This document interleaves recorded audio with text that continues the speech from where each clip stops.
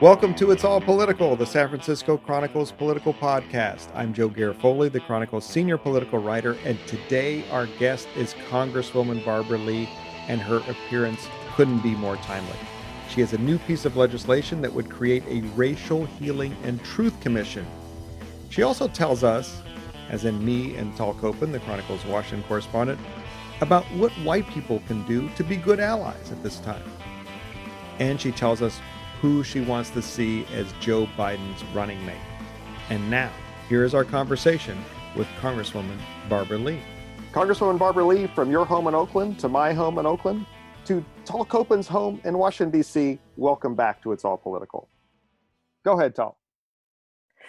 So, Congresswoman, we wanted to start with your proposal to create a Racial Healing and Truth Commission.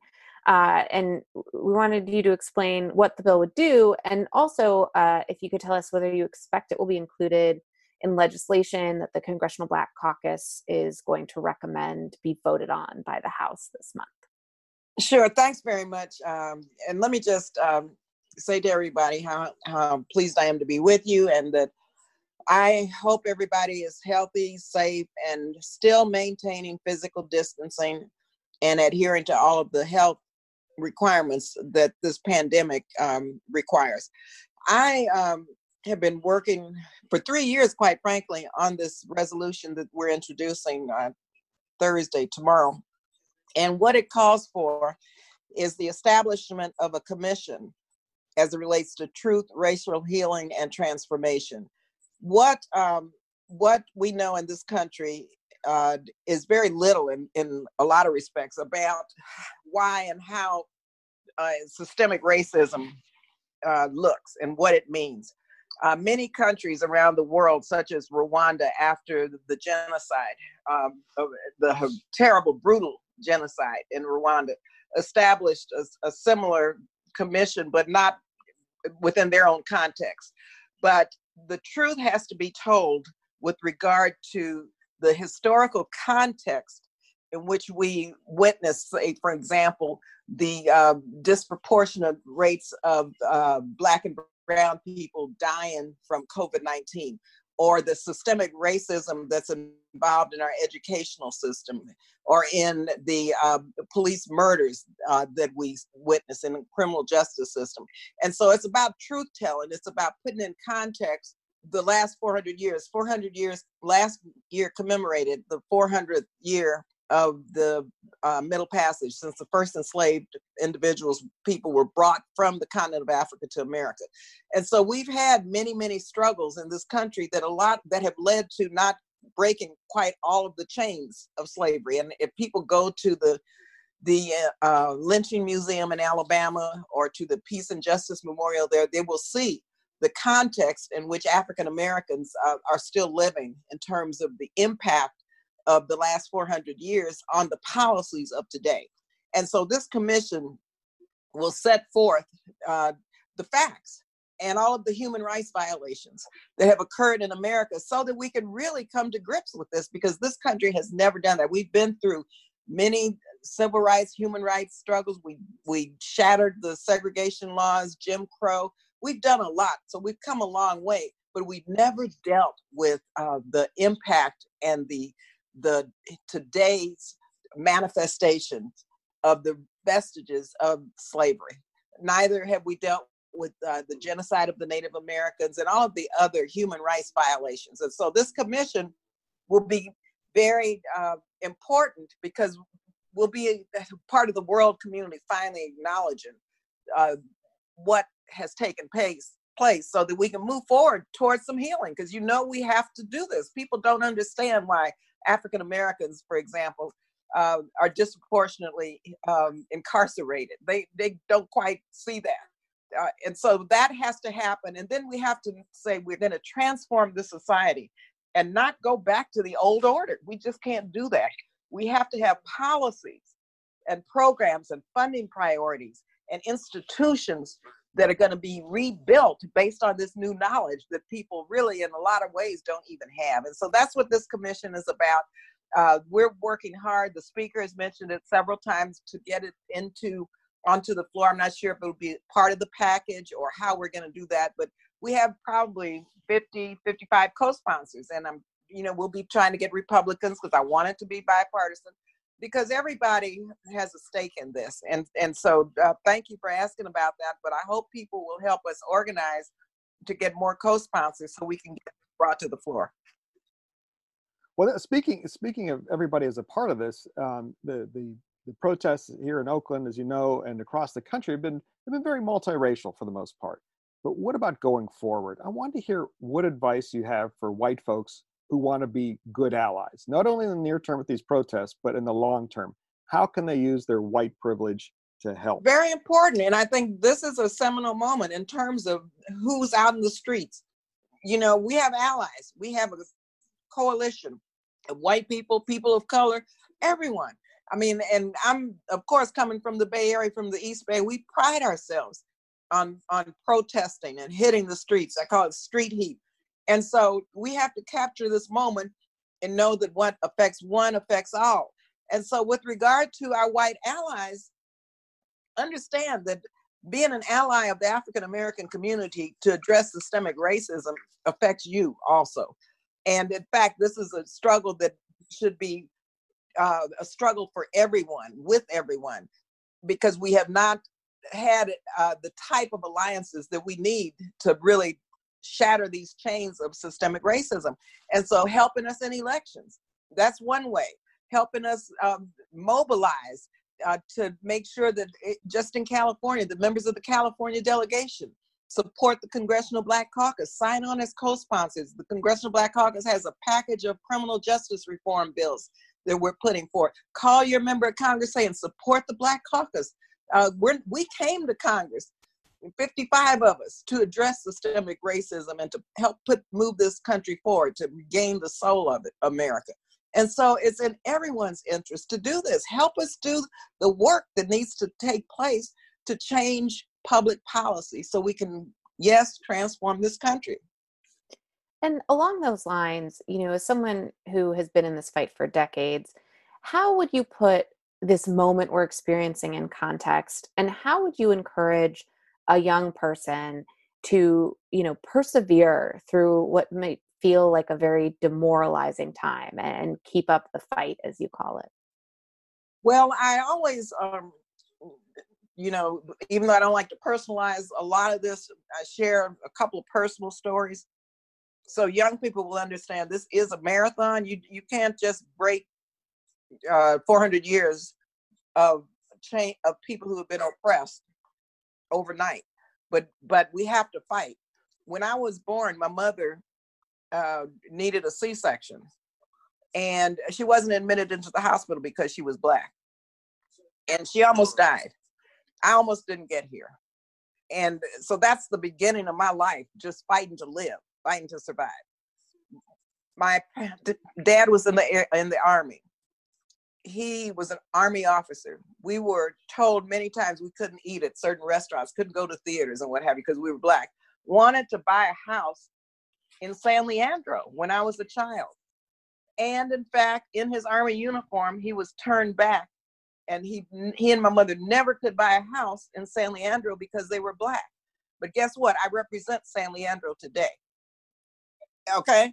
And when you look at how far we've come, I mean, there have been so many people. I remember the poll tax when Black people couldn't vote, and the barriers that have been placed before us then and now.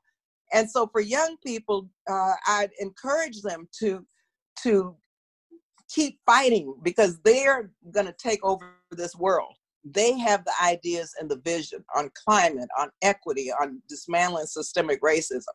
And so we need them, just as I worked closely with the Black Panther Party as a community worker. We were watching the police then because of the brutality in our communities. And I was a student on public assistance, raising 2 small boys at Mills College, and I was active. And so you cannot lose hope. You cannot give up, because this is a long-term struggle, and we have to run this lap of the race with every fiber in your body, because we've got to have a country that's going to live up to its commitment of liberty and justice for all. And so as a Black woman, And again, I tell young people, look at Black women. Look at what we've endured. Look at what Black men have endured, and still we rise. So that didn't mean it didn't mean we got frustrated at some point or didn't believe that things could happen, but we didn't give up. And so the changes, the small changes we've seen, because in many ways Trump has taken us back 50 years, but the changes that we've seen is because we didn't give up. And so you can't, you can take time to reflect, but you have to work hard for systemic change. And so I'm really encouraging young people to be inspired by those who came before, and be inspired by, for instance, Shirley Chisholm, who was the first Black woman elected to Congress. Now we have 20-some Black women, not enough, but she was the first. And so they have to be inspired by the history of this country in terms of breaking through many of these barriers, and know they've got to help us break through the rest of them. Speaking of Black women, young Black women, let's talk about the race for vice president. You were an early and vocal supporter of Senator Kamala Harris for president. How do the recent stuff that's happening right now change the race, if you will, for vice president? Jim Clyburn, Congressman Jim Clyburn, said that Amy Klobuchar was not a good time for her right now. She might be a drag in the ticket. Do you agree? And must Biden pick a Black woman now? I saw an event a couple of weeks ago with you and Stacey Abrams. You were you two look like old long lost friends. There was a mutual cheerleading club. Well, let me tell you, I went down and I've known Stacey a long time, even before she, went doing voter registration drives in Georgia, because I, like many of my constituents, we go to states where they need our help during campaigns. And so I've known Stacey a long time. And yes, I endorsed Kamala, very vocal about it. I think I called you when I was going to. Yes, you did. We'll get to that later. Don't worry. Go with Biden. But that was after, But I said that we need to have a Black woman on the ticket. I'm sorry. I'm not going to say anything about anybody else other than we need an African-American woman on that ticket. Black women have been the backbone of this Democratic Party. We're smart. We understand what unity means. We're tough. We understand the Constitution. We've been through so much in this country until who else has that kind of experience and perspective to really get in there and bring people together and help lead this country?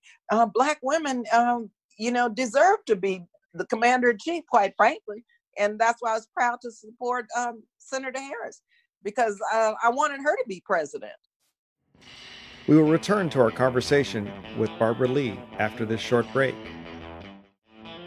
And now, here's more of our conversation with Congresswoman Barbara Lee. You mentioned climate a little bit ago. You and I have spoken before on this very podcast about the importance of, racial justice and cannabis reform, environmental justice. We talk about having a Black woman on the ticket or policing in this moment, but how important is it to see the role of race across so many different policy areas like you do? Well, we're at that moment where intersectionality comes into play. And we have to see where we have common interests and common allies and common issues. And when you look, for example, at climate, when you look at the disproportionate impacts of health disparities in communities of color, where Black women, women of color, people of color live, the polluters have really shortened our lives in a lot of respects. Climate change is real. And so as a woman, it's going to impact women around the world. And it is impacting women around the world in horrific ways.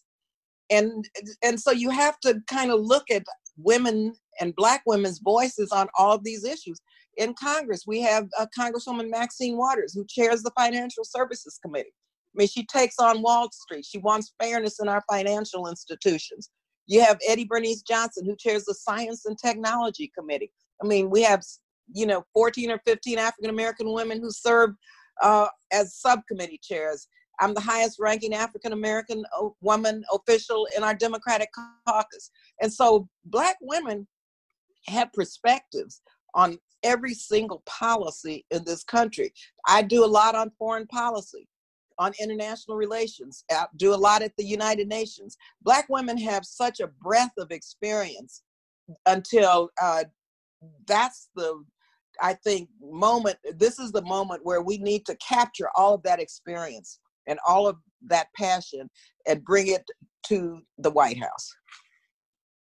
Yeah. Congresswoman, remember a couple of years ago, I talked to you for a story about the lack of Black office holders in Northern California. And I believe the stat still holds true. You were the only Black member of Congress between Los Angeles and the Canadian border. And someday you will leave office, not anytime soon, of course. But if you're looking in the pipeline, who are some of the younger Black politicians you see who could succeed you in represent the East Bay I'm not calling names, but I am telling you, I have mentored and worked with many. No. There are call one or two. Give me one or two names. I'm not going to do that. But I have to just say, I'm the only African American woman north of Los Angeles who's ever been elected to Congress, who's ever been elected to the California Senate, and who's ever been elected to the California Assembly. That is a shame and disgrace. And I think we talked about money in politics and coalition building and what's required. And so this is something, when you talk about systemic kind of issues, African American women need to be elected, need to be in all of these offices. And there's so many organizations that I work with that are creating the space and the background and trying to raise money to make sure they have that structure and that foundation to run.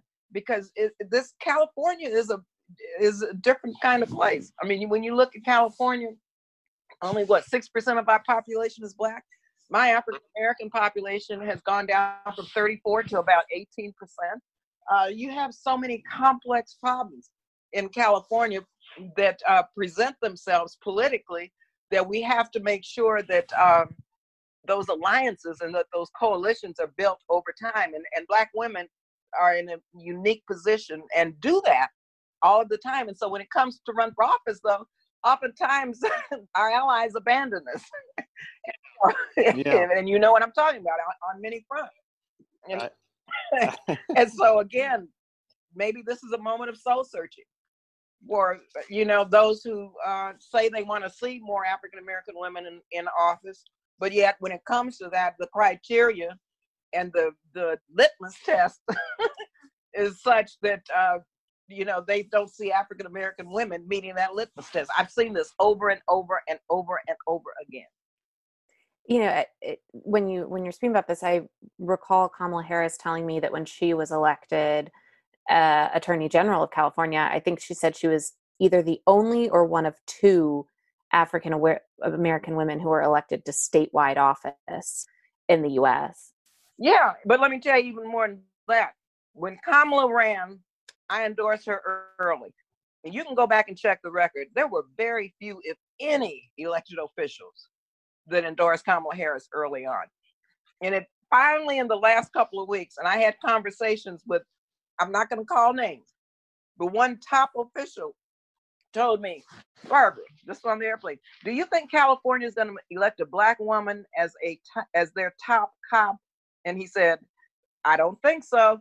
And this was when I was asking why he had not been in the race and supporting her. And so the record is very clear on Kamala's race and how hard she had to work to win and how elected officials did not support her until if they supported her, it was at the very end. And what do you make of, even now the question as to, it's so interesting to hear you say, are they really going to elect a Black woman as the top cop? And now to see her record in law enforcement be considered a disadvantage. I mean, what do you make of that talking point against her? Well, first of all, she was a prosecutor, and as my grandson said, that was her job.